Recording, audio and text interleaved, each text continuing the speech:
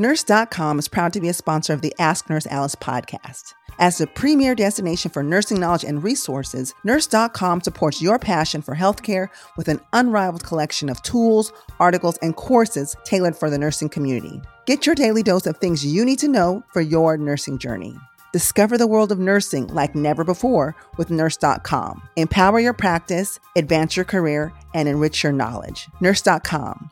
It's your nurse life all in one place.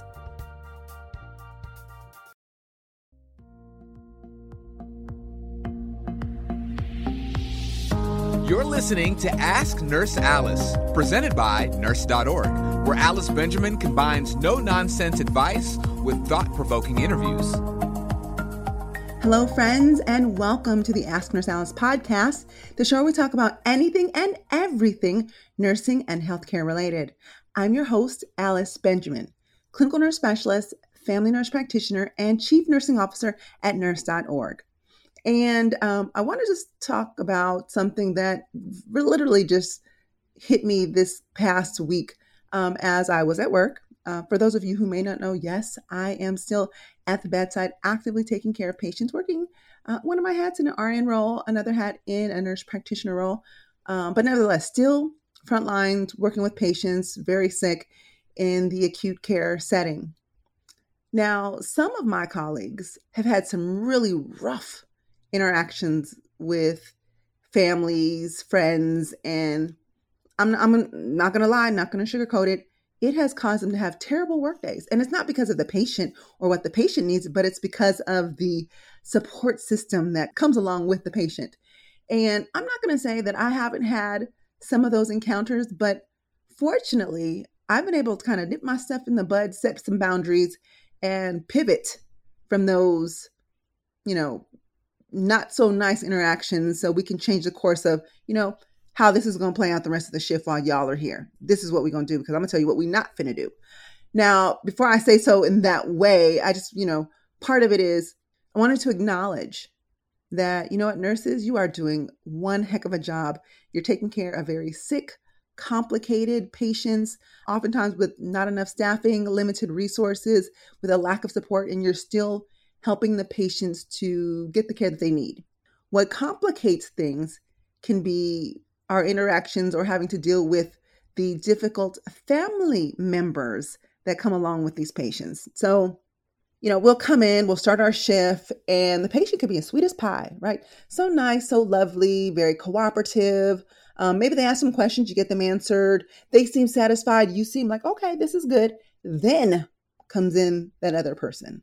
Whether it's a significant other or it's a friend or it's, that everyone has that family member that's a healthcare provider. And that's no shade, that's no knock. Good, more power to you. I'm glad. So when I'm out the room, there's someone else who can help you understand what's going on. But either way, it's usually someone there who, for a variety of reasons, can be extremely demanding. And that can take over your whole shift. It can make your work a lot harder. It can make the shift seem a lot longer. And quite honestly, it can interfere with the quality and safety of care that you provide your patients. Some of these folks are downright verbally abusive, they're inappropriate, and some of them may even come to the bedside intoxicated or just intoxicated from chemicals or substances or just toxic in how they communicate. But it's all kind of chaos. And there are also those family members who are asking a lot of questions, maybe repeatedly in different ways, but it's just that they just can't comprehend what's going on with the patient because perhaps it's not being explained to them a way that they can understand. And there are some people who just don't understand what a nurse's workload is. And they will push the call out every 5 seconds. You can be in the middle of a code, ripping and running to get supplies, and someone's going to tap you on your shoulder like, can you give me a warm blanket? My loved one needs a warm blanket. Listen, lady, I don't have time to get a warm blanket right now. But, we can say so in constructive, diplomatic ways. But sometimes when the stakes are high and we're operating on a very limited amount of time, sometimes we say things, we can be short, we can be abrupt, what can seem to be abrupt, but we're really operating in crisis mode. But nevertheless, we have patient families or patient friends who, for a variety of reasons, they seem to be interfering with the care that we're providing. But I'm going to challenge you. I'm going to challenge us to think a little bit differently and constructively and look at it as they don't know what's going on and what's missing here. So I can help them understand what's happening so they can be more appropriate considering all of their circumstances. That is how I have been successful and not losing my cool at work when I feels like I have one of those types of patients, family members, literally. Because it's so easy for our mind to just pivot to, oh my gosh, don't they know? Don't they know what I got going on? Don't they know?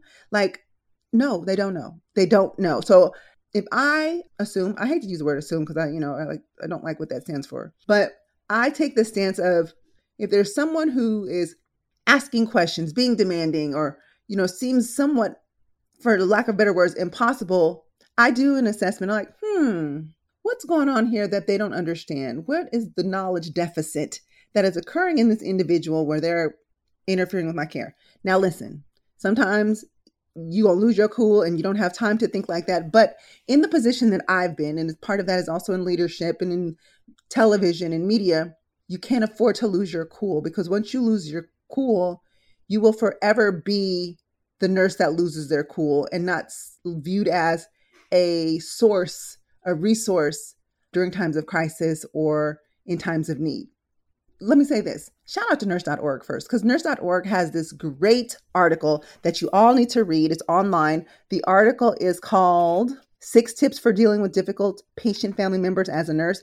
I really want everyone to go read that. It is a total must read for nursing students, new grads, experienced nurses, and even nurses who've been nursing for a while. Sometimes we need a reminder how it is to deal with these patients, because sometimes, if you're dealing with these patients all the time, you may know more of these things, or at least after listening to this, you will. But if you're someone who doesn't encounter this all the time, when you do encounter someone, you might be a little lost for what to do.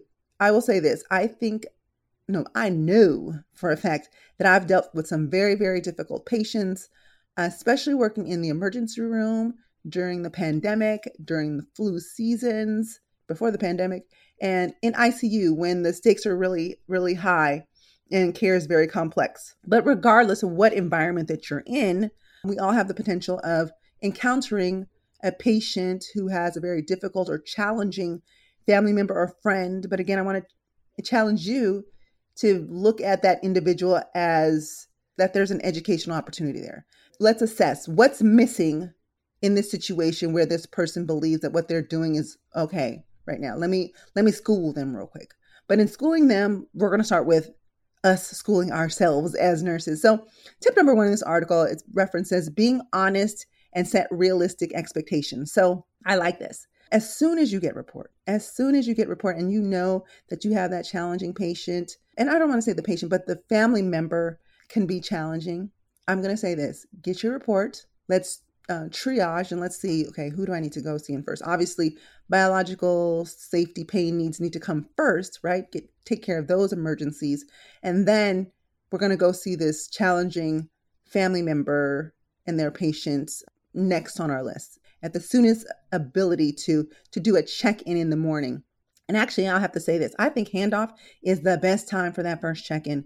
We're supposed to do bedside shift report, guys. You're supposed to. I understand that some people don't. They do it in the hallway. They do, especially if there's some information that could be very delicate about the family member that you want to talk about. But nevertheless, I like going in with the off-going shift and me coming on, or, vice versa, maybe if I'm going off, and really use it as an opportunity to touch base and allow that family member to be recognized, to know that they have been heard, and that their needs are not falling on deaf ears, and that the information is truly being endorsed to the next shift. So I like to check in with them. And then, hi, I'm Alice. I'm going to be the nurse taking care of your mother today. As you can see, we're getting shift report. I'm going to go around. I'm going to see everyone, check in, see how they're doing. Then I'm going to take a look at all of the things that need to be done today. And then I am going to create a list and get to all of those things. And I will definitely have an opportunity to come back into the room to chat with you further, and also to take a look at your mom, make sure that everything's going okay, do an assessment, medications, and things like that. So if you don't mind, I'm going to be doing this. So roughly at least an hour or two, I should definitely be back within that time frame. But if not, if there's something that you need sooner than that, you can push the call light, and either myself or one of my team members will be in to help you But before I leave, is there anything right away that you want to, as of a concern or a question, and it's something that perhaps I can get to sooner versus later? And just be open to listen. Let them feel heard. Then if it's something you can answer right then and there, great. If not, say, you know what? I don't have the answer to that question yet. I know the physicians make their rounds by mid-morning sometime. Let me see. I will try to find out some information before then, but if not, we'll definitely bring it up in rounds when the doctor comes by and, something like that. But letting them be heard, but being honest and realistic about expectations. So in that, I introduced myself. I didn't say, well, I have this, and this to do. Like, it's not her problem of the work that I have to do, but I've, in a nice, constructive way, have shared some of my workload and expectations that, I'll be back in about an hour or two. But I've also addressed the need that if you need something, push the call light, and it'll either be me or someone else will come and address your needs. And then I even took it a step further and said, is there anything I can answer for you now? Any questions or comments? So they can't say that I didn't give them a chance to ask a question. I wasn't listening. I wasn't there for them, but I was honest about what the day would look like. I was realistic about the expectations of when they can expect me to come in. And if I'm not here, what would happen? What could happen by pushing the call light and them still getting attention. So I think that's really, really important that you start your day off that way. And I like doing that, especially, again, like I said, in handoff, because when the night nurse is there and I'm there, it shows solidarity. It shows like, you're not finna punk us. You're not finna put night shift versus day shift. And I told them this and they told me that. And no, we're here together. We just got report. We're here. We're both listening to what you're having to say. And if there's something that maybe the family member brings up and the night nurse might be able to chime in like, oh, yes, well, I did this, and that, or I did phone the doctor, or I did do this. It's an opportunity to say, look, or to show, I should say, that we're addressing your needs. We're not ignoring you, and that this is what's happening today. This is what's going down. So being honest and setting realistic expectations, I think is reasonable. It's reasonable and it's fair. The family member can't say that we've not heard them out and we've not assessed if there are any questions or comments that we can assist them with. Okay, tip number 2 is to over communicate and plan to spend more time communicating, as if what I did was not already communicating, guys, right? So like I said, after a shift report, I love doing it with the offgoing nurse there. If they're there, great. If they're not, I always reference say, I spoke with the night shift nurse and he or she mentioned I'm going to continue that and follow up. But I always big them up, right? I always talk them up. I don't talk down. I don't play that night shift versus day shift nurse or blame it on the offgoing nurse or anything like that, because I wouldn't want that done to me. And truth is, we're just one team. We are all on the same team. But let's say I do that touch base at shift report. Okay, right. Once I've checked in on all of my patients and I prioritize, like, who do I need to see first? Like I said, biological needs, emergencies, pain management, those critical things that must be done now, get done first. And then I go around to do my assessments and, start passing medications. But in prioritizing, once medical emergencies are taken care of, I do see the neediest family member or friend first, and I over communicate. I've always been of the philosophy to manage up, meaning I don't wait for someone to come ask me, well, what's going on with this and what's going on with that? Because it makes them feel like they're on the chase for me as if I'm not doing my work. So I beat them to the punch. So I come to them and say, oh, okay, I have done this, and this. This is where we're at. This is the plan. This is where I'm expecting. I'll keep you posted if anything happens. Is there anything that I left out or any other questions? I want to make sure that I'm addressing all your needs and I haven't forgotten anything. So when I do that, I'm literally almost smothered them to be like, you can't come for me. Don't come for me unless I call for you, and you can't come for me because I've already addressed everything on your list. Now, and let me clarify the way that I'm speaking now. I'm talking to nurses, right? I'm talking to my fellow health professionals or anyone that can find themselves in similar work situations. This is not to kind of elude or get away from family members. No, I have a duty and responsibility to them, and I love what I do. It's just sometimes our time can be monopolized by a particular family member or friend when it need not be. So the goal of this podcast is to help you to handle or deal with difficult family members, okay? Because these family members or friends can monopolize your time, and your time is tissue. This is time that you could be listening to a complaint, an issue that need not be a complaint or issue. With some of these tips that I'm providing you, And then that time can be better spent caring for someone, actually doing something and getting ahead and working on that towards that care plan to get people feeling healthier and more pain-free and actually on their way home. So the tip that we're on now is over communicate and plan to spend more time communicating. As far as that manage up, I do that with every encounter. And, I know there's a call bell. And here's the thing. Some nurses only go in when they have to do something or the call bell goes off. I can't do it all the time, but I try to work it in the schedule. Even if I only have like a minute or two, I'll peek my head in the room as long as they're, not waking anyone up or disturbing them from watching television or something. I'll just kind of, wave in there and just say, hey, didn't want to wake anyone up or disturb you. Just had a moment, wanted to come by and say, everything okay? Okay, good. Anything I can help you with? All right. And I always make sure call light within reach, table within reach, bed in lowest position, side rails up. Do they need a potty assistance to the bathroom? Are they comfortable? Are they in any pain? I address those things.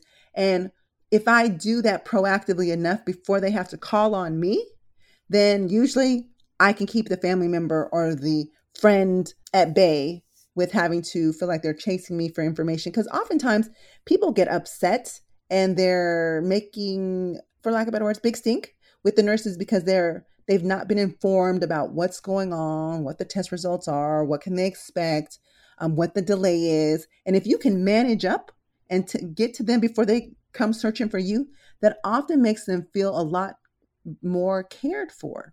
Case in point, MRI. Let's say or not MRI. Let's say some type of procedure. Patients have been NPO after midnight because they're waiting for a morning procedure and it's already 10 in the morning. Person's hungry. And they're like, my dad is supposed to go for this test. What's going on? What's the delay? This, and that. Instead of saying, what, I don't know, it's not my department, it's out of my control. You say that, and then it's going to feed fuel to their fire and why they're upset and disappointed and unsatisfied with the service, because that's not helpful. It takes a minute and you can do it, or maybe you can ask the unit secretary or the charge nurse or someone else to help you with it. And, just call down to the procedure center and say, hey, I have Mr. So-and-so or Miss So-and-so here. She's supposed to go for such and such. She's NPO. Any ETA? What's the ETA? Family's a little upset, patient's hungry. What can I tell them? I'd like to, give them some information. And if they say, oh my gosh, our scanner is down and this and that, it's going to be a couple hours. Just ask, does it look like this is something that's going to be delayed for several hours till tonight, till tomorrow? What do you think? Let them say what they're going to say. Take that information. Obviously, you want to put a call out to the provider who's supposed to do the surgery or procedure, because it could be like you'd say, oh, this particular scanner, this whatever is down for the next 4 hours at minimum. Or, what would you like to do? Should I keep the patient APO? Should I start them on some IV fluids for hydration? Can I give them a clear liquid lunch or breakfast? What can I do? Okay. Well, Alice, go ahead and get her a clear breakfast, but nothing after that, because we're going to try to do it later today. Or they might say, what? Let them eat. We'll do the procedure tomorrow. You have some information. You can go back to the patient and their family and say, what?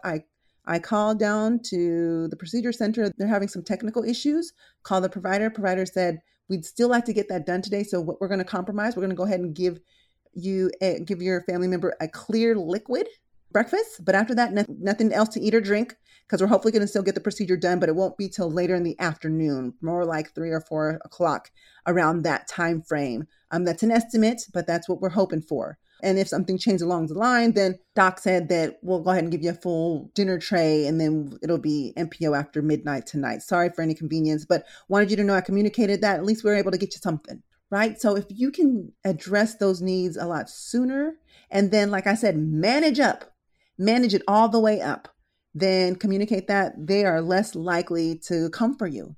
So let me play that scenario again. So if I had said, call down the procedure center, like, oh, our device is down. It's going to be down for like 4 hours. I could have gone back to the room and said, oh, they said the device is down for 4 hours. It's going to be a little bit longer. Wait, their family member's going to be like, but they're hungry, but they're dehydrated.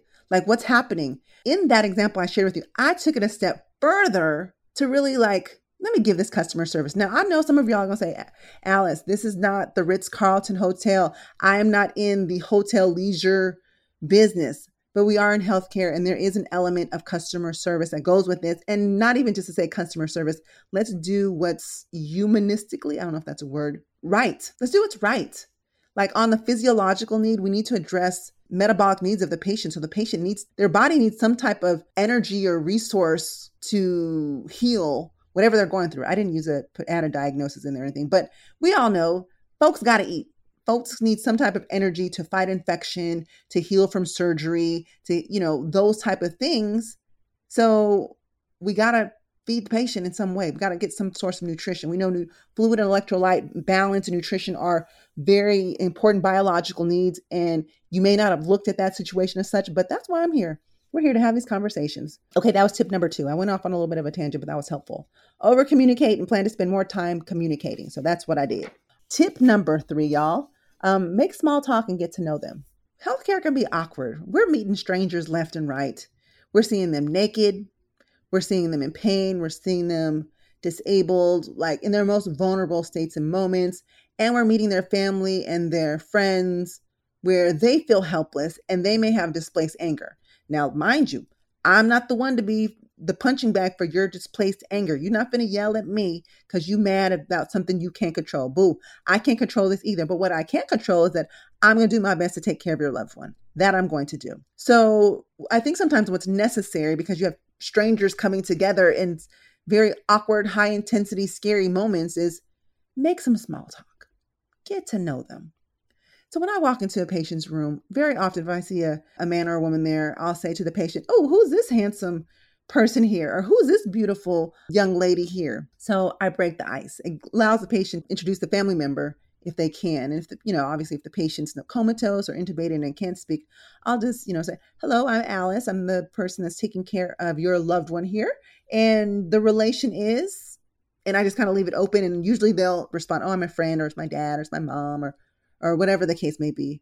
And I'll just say, okay, so I'm going to be taking care of your dad today, Jason, right? I finally get their name out of him. So Jason, is there anything that you want to share with me that'll help me take better care of your dad? Like, does he have like a name, a nickname that he likes to be called? Does he like a thing a certain way? Does he like certain music playing, like water drops? Like, let me know. What else can I do to help make your family member more comfortable? And then as I'm doing that, or let's say whether it's family or friend, I'll say, oh, are you guys originally from here? And here, I mean Los Angeles. No, we're from the Midwest, such. Oh, what brought you to LA? And I kind of create some small talk or things like that. And it helps to break the ice. And then not only am I asking questions of them, like I said, oh, we're from the Midwest. We moved out of here, down out here when my dad was in the military. It's like, oh, you know what? My dad was in the military too. He was in the Navy. And in fact, I'm not from Los Angeles either. I was actually born in the Philippines. Then we moved to San Diego, and now I'm here in LA. Like, I also share information of myself. Now, obviously, you have to be very delicate with what you're willing to share and not share. But for the most part, I share some basic things with them so they don't feel like they're the only ones being vulnerable, but I'm vulnerable as well. Especially in the ICU or in the ER with very high acuity patients. People are feeling sad and helpless. And you have to gauge the person. But if the conversation goes in a way and they're open to, sharing some of their fears or concerns, like, you know what, I've never planned for this. I'm worried if my dad's in pain. I will share and say, you know what, I was in a similar situation and my mother, she's passed away already. But when she got sick, and I go into some of the details, as long as they're applicable and relatable in this scenario. So I don't just blurt out the same story to everyone, but I individualize what I share based on what's going on with the patient. So as we're making small talk, I get to know them and they get to know me. And it helps to foster some trust and some communication. And especially in most times, and I think this is also what makes my scenarios a little more successful, where I don't have as much drama, especially in those high acuity situations, life support, pressors, and, nearing end of life. Because I've been able to share what I experienced, they'll actually ask me a lot of questions about, is it normal to feel such and such? And, while I'll say, I'll share what I went through. It might be a little bit different from you, but this is what I experienced. And, what might be helpful is if you, do these things. But I'm sharing not only from a healthcare provider's perspective, but also from a personal perspective, someone who is on the other side. I've been a family member. I know what it's like to be in the other situation, waiting for information, waiting for test results, waiting to hear what's happening, feeling very anxious. they have a different, like their perception of time is a lot different from our perception of time, because to us, it's like, oh my God, I was just in there 30 minutes ago, but their loved one is dying. So it feels like time is just moving too fast, it's like, or it's not fast enough. It's just like their timing is just different from yours. Okay. So that was tip number 3. Tip number 4, cluster your care and try to multitask. Now, this is something that's very helpful. Not even, okay, yes, for dealing with challenging family members or friends, because let's be honest, y'all don't want to go in there. You don't want to go in there. It's like, shh, it's quiet. I got some peace. I don't want to stir up no drama and go back in there. And then there they go. Rah, rah, rah, rah, rah, rah. Like, I get it.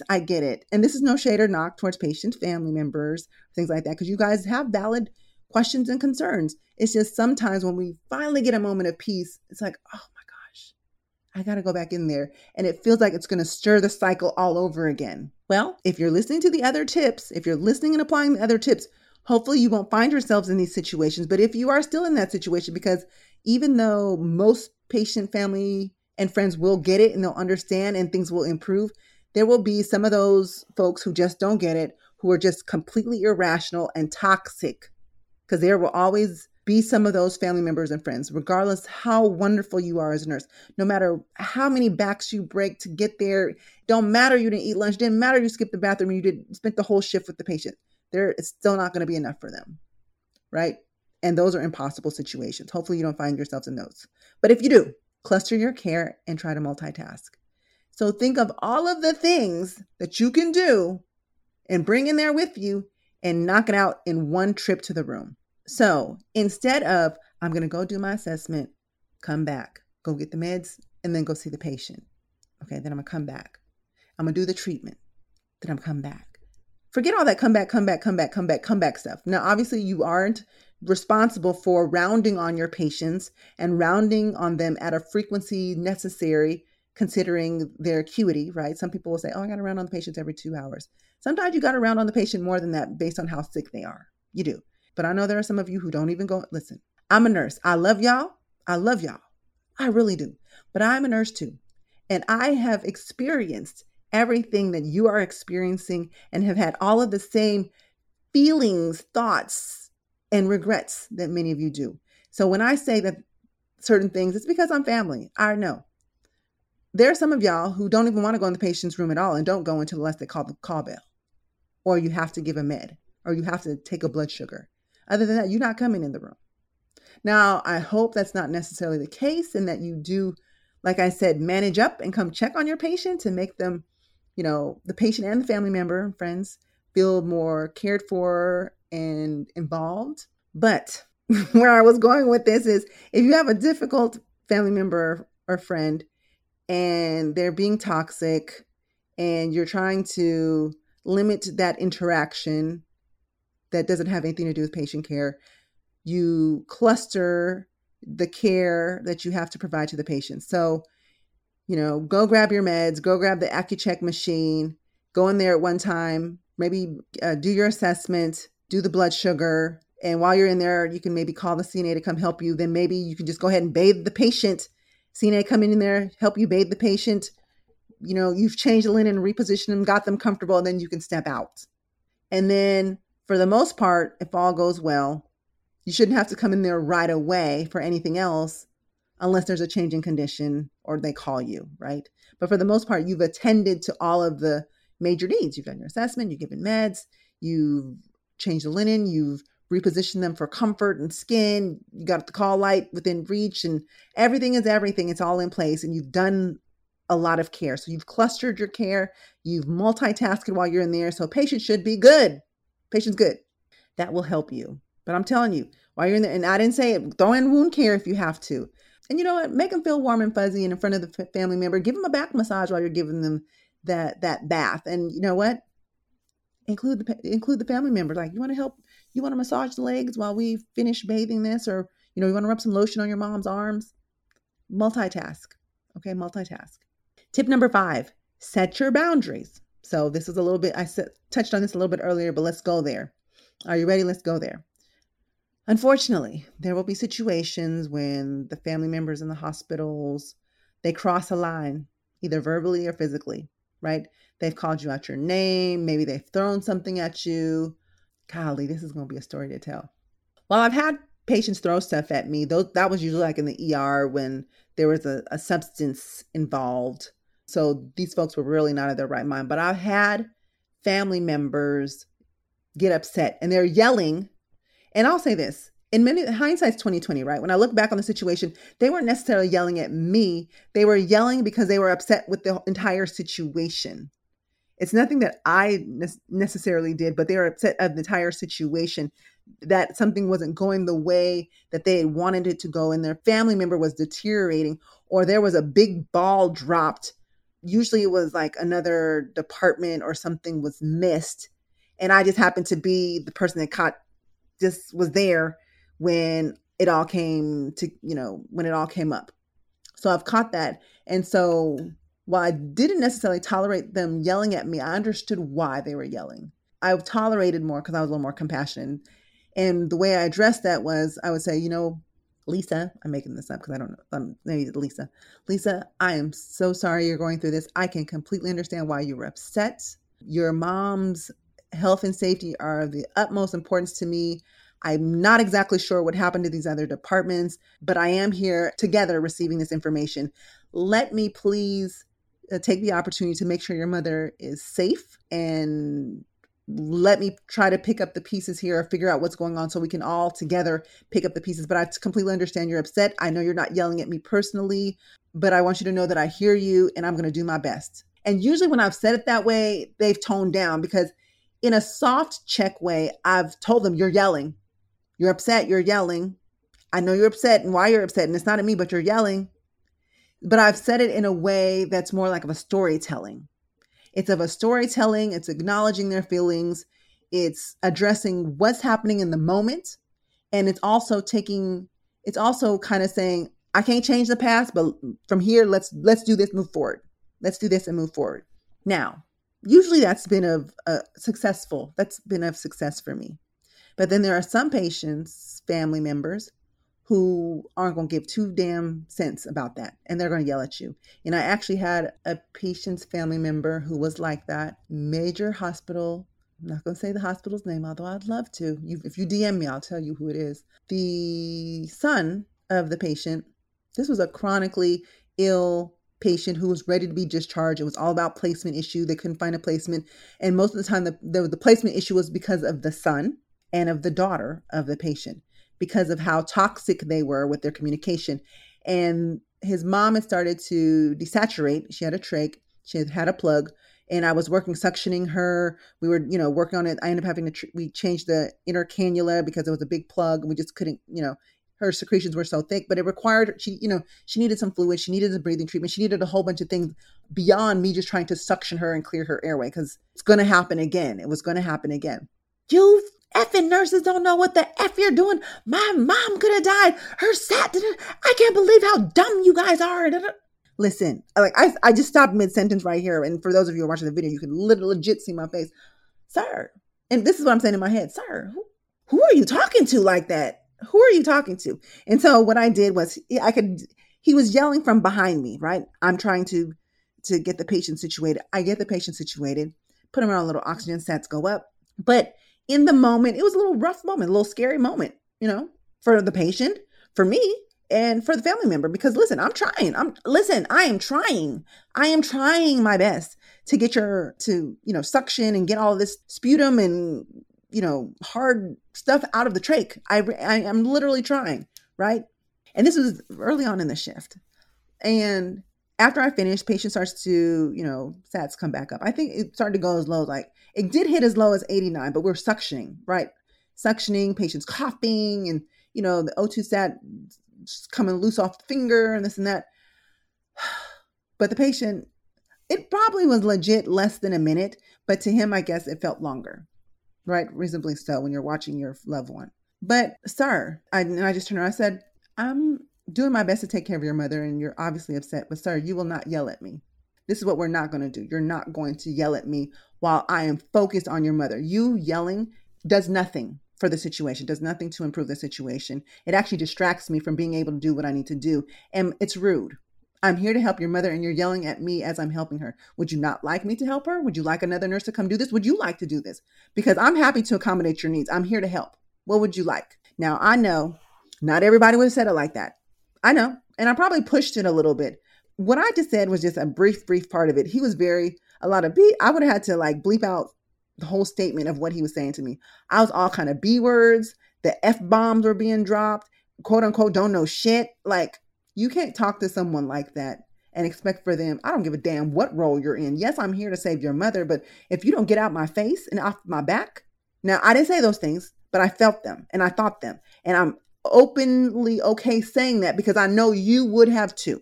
There's not a person alive who wouldn't have thought that. So let's be honest and address the elephant in the room, because I think that's oftentimes what we're missing when we're having these types of conversations. You're not going to talk to me any old way when I'm trying to try my best to take care of your loved one. You're just not going to do it. And if you feel like you need to do it, you got the wrong one. We can get somebody else to do this.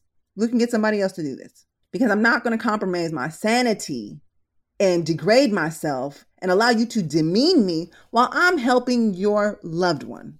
So that's where the family member needs to check themselves. And that's where your chain of command, your charge nurse, the house supervisor, your colleagues, your buddies, somebody needs to come in and help check this person.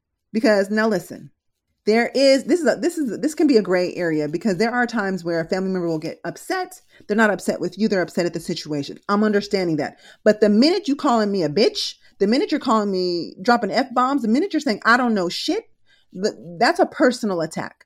So to alleviate the situation, because it's all about the patient, it's not about me, let me remove myself. You got someone else to do this? Because I'm going to let somebody else do this. Charge nurse, some can do this. Another nurse want to do this, but I'm not going to continue to allow a family member to disrespect me. And they're not just in this situation, they're not just upset at the situation. They've personally attacked me when they've said that I don't know shit, call me a B word, and all these F-bombs. It's no longer about that. And so as far as setting boundaries, that is a boundary that is far beyond past do not go. Matter of fact, you better apologize. You want me to continue to take care of your mother? Apologize. No apology? No nurse. You can reassign me. And I dare the charge nurse to say, no, you have to do that. Really? Let me see the variance report, because I'm finna write everybody up. I'm writing everybody up because you want me to continue to be verbally assaulted. He's right on my back. So he's in my personal space, damn near physically assaulted, and to continue to provide care and do so in a safe manner and to have excellent communication and customer service. Where do they do that at? Because they don't do that here. At least I don't know. I'm not of that land. I'm not of that world. I know you thought the Nurse Alice was this immaculate, perfect provider, and I do my best, but I am human. And just as I would not expect anyone else to tolerate that behavior. And let me go back to that situation. Did the charge nurse stand up for me? Hell no. Did the clinical supervisor? Nope. Did the assistant manager? Nope. Did the manager when they came in the morning? Nope. Nobody checked this son who was at the bedside. And you know what? That was the last damn shift I worked there. Sure was. Wasn't coming back there. How are you going to leave me hanging and at the mercy of this man, verbally abusive, in my personal space, yelling at me while I'm trying to take care of his mother? You know what? Because they didn't reassign. They would not reassign me. There's Alice, he's going to be okay. I talked to him. He's going to be fine. And all throughout the shift, beady eyes, talking under his breath, I know she don't know shit. And da da da da. Really? So what I did, because I was I was a visitor in that facility. So you know that I was on an assignment. That was the shortest assignment I ever took. Because tell you, after that shift, I did not come back. And I explicitly explained why I would not. I set some boundaries. And listen, set your boundaries on what you will and will not tolerate from a patient. You are not going to be make inappropriate comments towards me. You're not going to be aggressive towards me. You're not going to call me names, and you're not going to curse at me. And when a patient's family members or friends cannot meet those boundaries, you bring it up the chain of command, and someone in that chain of command, because there should be a zero tolerance for that type of behavior in the hospital towards each other and towards patients and towards family. No one should be doing that. I'm going to say next time, now I didn't do this. Hindsight, I should have called security. Yes. I should have, what do you call that? Code gray. I should have called a code gray on him. I didn't. But you have to make a stink about it to let people know how serious this is. If no one's doing anything and patients, family, friends are continuing to violate you, that's when you need to inform your chain of command that you will be excusing yourself from that assignment because you no longer feel safe. Yeah, I said it. I no longer feel safe. Are you going to make me continue to work in an unsafe environment? Is that what you want to tell the judge? Is that what you want to tell the lawyers? Is that what you want to tell in your statement when you get subpoenaed to give a deposition? Is that what you want to say? Alice came to me and told me she didn't feel safe, but I told her to keep the assignment. No, they're not going to want to. So you're going to set some standards there. And also, before it even gets this far, as soon as you kind of feel the heat coming on, you can tell the patients, I will not allow myself to be treated or spoken to in this way. I'm trying to keep your loved ones safe and take care of them. And I understand you're upset. I'm going to leave the room right now. And I'm going to come back later when you're ready to speak, because you need to be able to speak to me in a calm and respectful manner, which is what I am doing with you. The call light is in reach should you need anything. That's hard to say when you're upset too. And I get it. It doesn't seem fair that we as nurses have to contain our emotions or be, because of the dynamics of the relationship, because we're working at a hospital, we represent the hospital, we have to speak a certain way. When we feel violated, it doesn't seem fair. So I want you to equip yourself with some language and to understand what the process is, so you know how to quickly get out of a situation like that if it's not improving. Now, tip number 6 for dealing with difficult or challenging friends or family: involve the family in patient care. So someone doesn't feel like you're giving their loved one a good enough bed bath. Like, well, okay, come on. I'm going to get this bath water ready. I'm going to get some towels. Help me. You can help me give your family member a bed bath. You don't want to help? What is that? But you just said we're not giving a bed bath properly. So I'd like you to show me how to give the bed bath. Now that's what I'm thinking. Will I verbally say it that way? I don't know. Might be suggestive of it. But the whole idea of getting them involved with the patient care is because oftentimes they can feel powerless or stressed out and they don't know how to help.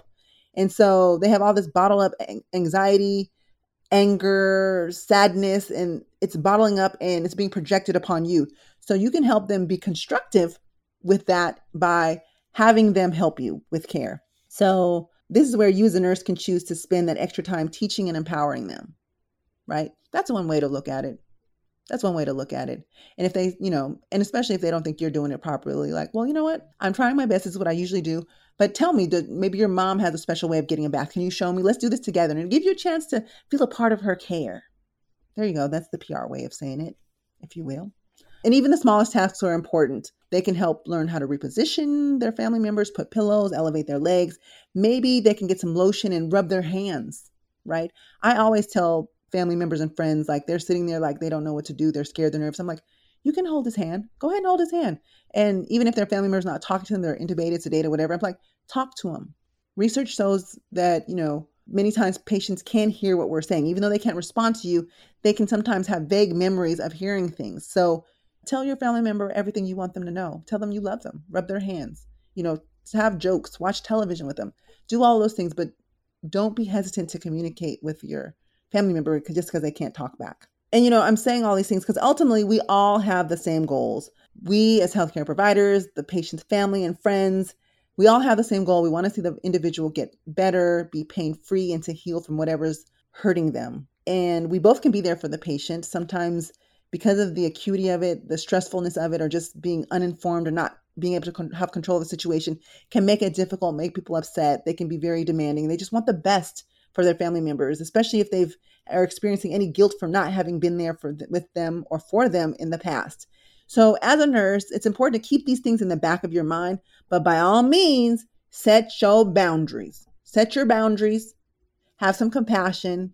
And if you exercise these 6 tips, hopefully your experience with dealing with difficult family members and patients will go a lot better. Let me know what you think. Again, visit the article on nurse.org. It's a great article to share. It's called 6 Tips for Dealing with Difficult Patient Family Members as a Nurse. Shout out to nurse.org. They are so supportive and they're the reason why this podcast exists. Also, thank you so much for listening. Make sure to share this with a friend, a colleague, a classmate, someone else who you think might find this beneficial. And let me know what you think. Leave your review on your favorite podcast platform, wherever you're hearing this. Would love to know what you think. And also let us know what else you'd like to hear about. What you have a story, you have someone you'd like to see on the show. Email me at nursealice@nurse.org. Would love to hear from you. And I also want to shout out, there are a few of you who've emailed me about being a mentor and you've resonated with some of the podcast stories. Thank you so much. I love it. Keep sending those emails. I am responding to you. I am here for you. Nurse.org is here for you. And guys, I love, love, love doing this podcast and talking to you guys. I really do. So until next time, guys, please make good choices, be kind to one another, and live well, my friends. Thanks for listening to Ask Nurse Alice. Visit nurse.org for nursing career, education, and community resources.